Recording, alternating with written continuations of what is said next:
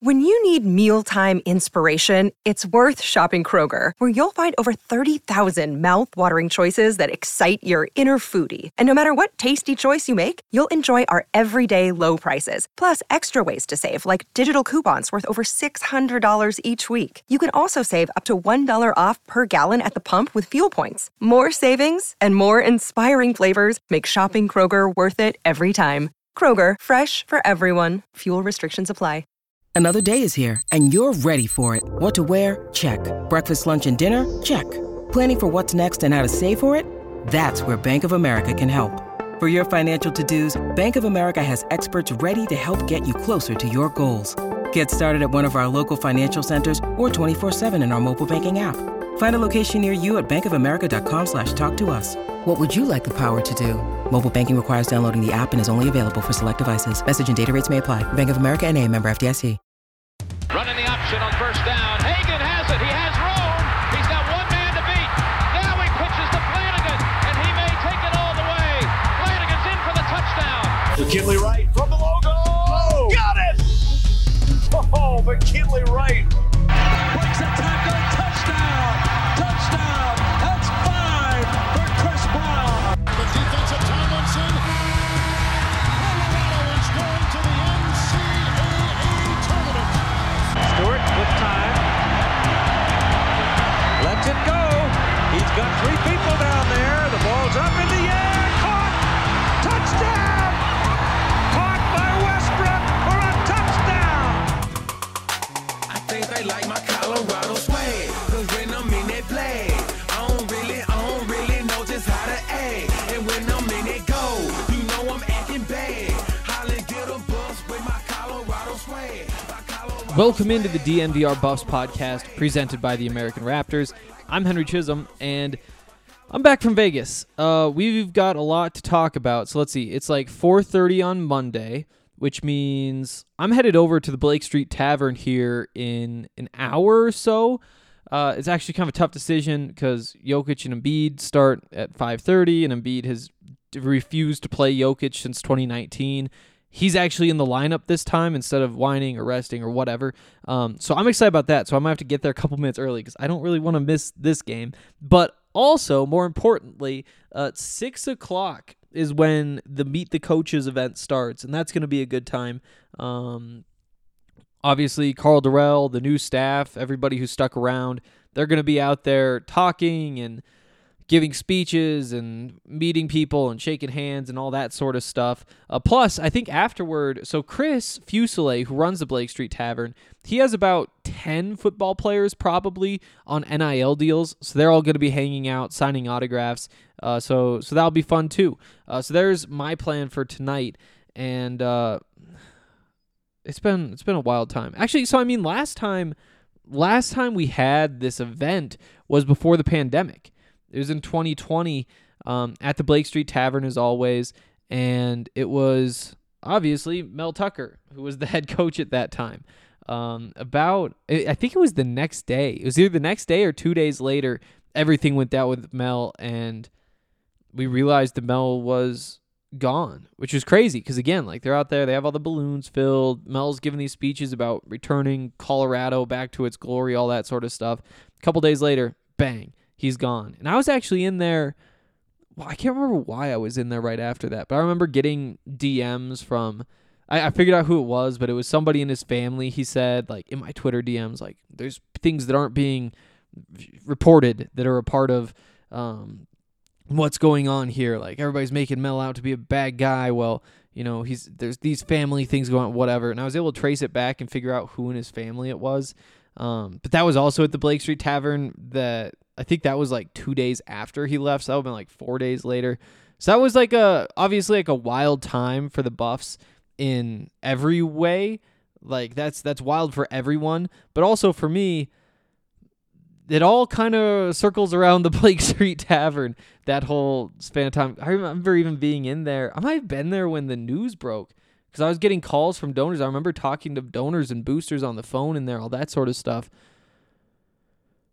Weird times. Didn't have one last year, obviously, with the pandemic, but it's back, the Meet the Coaches event at Blake Street Tavern, so hopefully this one will go better. Hopefully there won't be a massive meltdown within the program in the next couple of days after this happens. I still have some PTSD. Yeah, so that's my plan for tonight. Made it back from Vegas, like I said. So we had booked our flights so that if the Buffs played in the championship game, then we would be able to stay without changing flights. And in hindsight, we should have just changed the flights if we needed to, because our plane left at 1. It left at 1, and it's a 2-hour flight, and so that means you get back at 3 a.m., except there's also the time change because you go to the mountain time zone, so then it's 4 a.m., and then it's also daylight savings. And so you're landing at 5 a.m. I got to my bed at 6:45 a.m., and that has destroyed me. That has really ruined me. Here's something that I shouldn't admit, but I was on the couch during the NIT show. I was like, okay, we got to lock in. We got to be ready to see where the Buffs go. I passed out immediately. Woke up 20 minutes after the Buffs news had been announced and was like, oh shit, here we are. What just happened? What time is it? How much did I miss by? I got Fire this Sweet off. I am a broken man. I'm a broken man after that trip to Vegas and then just the timing afterward. We're going to dig into this first round game against St. Bonaventure, but that game is going to be played at 9 p.m. Mountain Time. We get to just go back to calling that just time now instead of talking about time zones, which is nice like we did in Vegas. But that's a 9 o'clock start Tuesday night in Boulder, and it's probably unlikely that the Buffs will get another home game in this tournament. Definitely not like out of the question. I mean, all it would take is a Buffs win in one upset, Mississippi State over Oklahoma, and then you'd get it.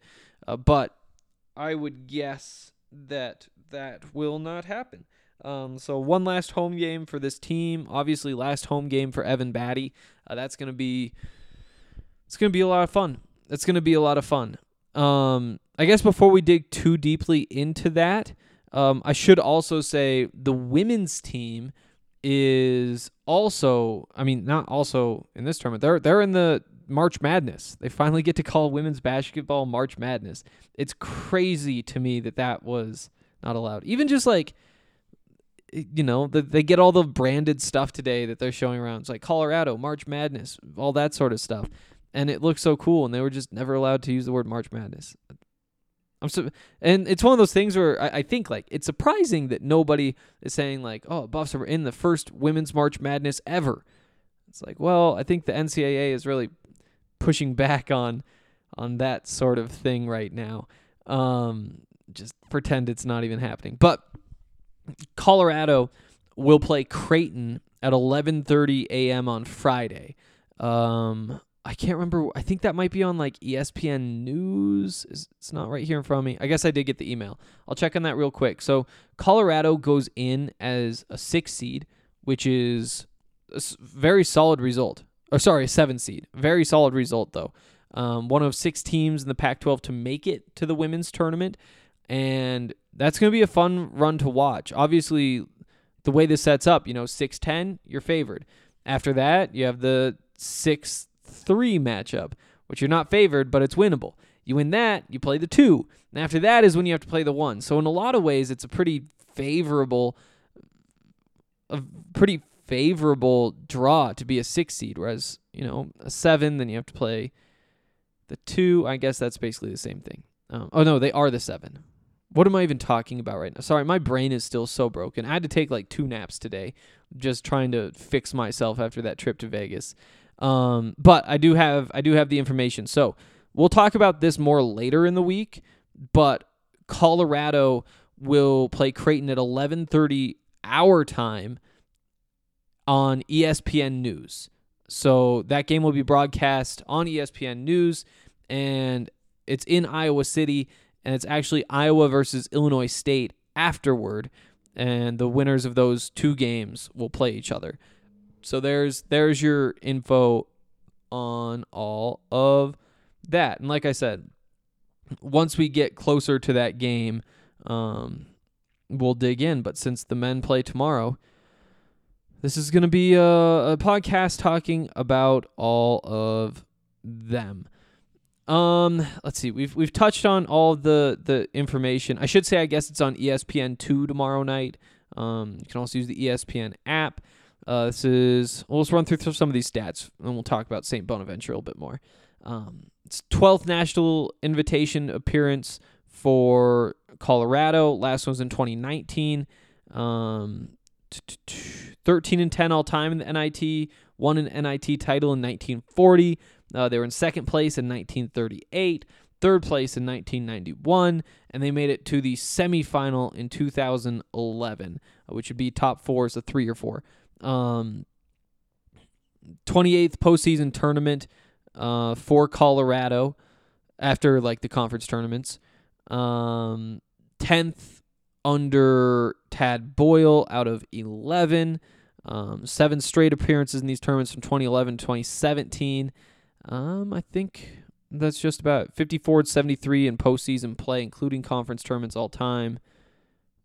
Yeah, we're done with this. We're done with all those. Ooh, here's one more. 3 more wins to tie the all-time CU record for wins in a season. They're at 21 right now. The record is 24. Did that in the 2012 and the 2011 seasons. They actually got to 23 in the pandemic season, so they only would have needed to win 1 game in the NCAA tournament to tie that, but didn't happen. 3 wins away from tying the record, though. For those of you who don't know, it's a 32-team tournament. Kind of weird. It's all seeded. Let's see, so there's 8 4-team regions. No. 4 8-team regions. There we go. And the top half of those regions are seeded 1 to 4, and there's no seeds for the others. So as a 4 seed, Colorado is just slightly above the middle of the pack, because that make them somewhere between 13th through 16th out of the 32 teams. Could they make a run? Absolutely. And there aren't many teams in this tournament that really scare you all that much. Like I said, first round match against St. Bonaventure. That's actually going to be kind of a tough one, to be honest, but we'll talk about that more in just a second. If they win that, they'll play the winner of Oklahoma and Mississippi State. Oklahoma, a good team. I think the net rankings have them at 30. I think KenPom is also putting them at 30 right now.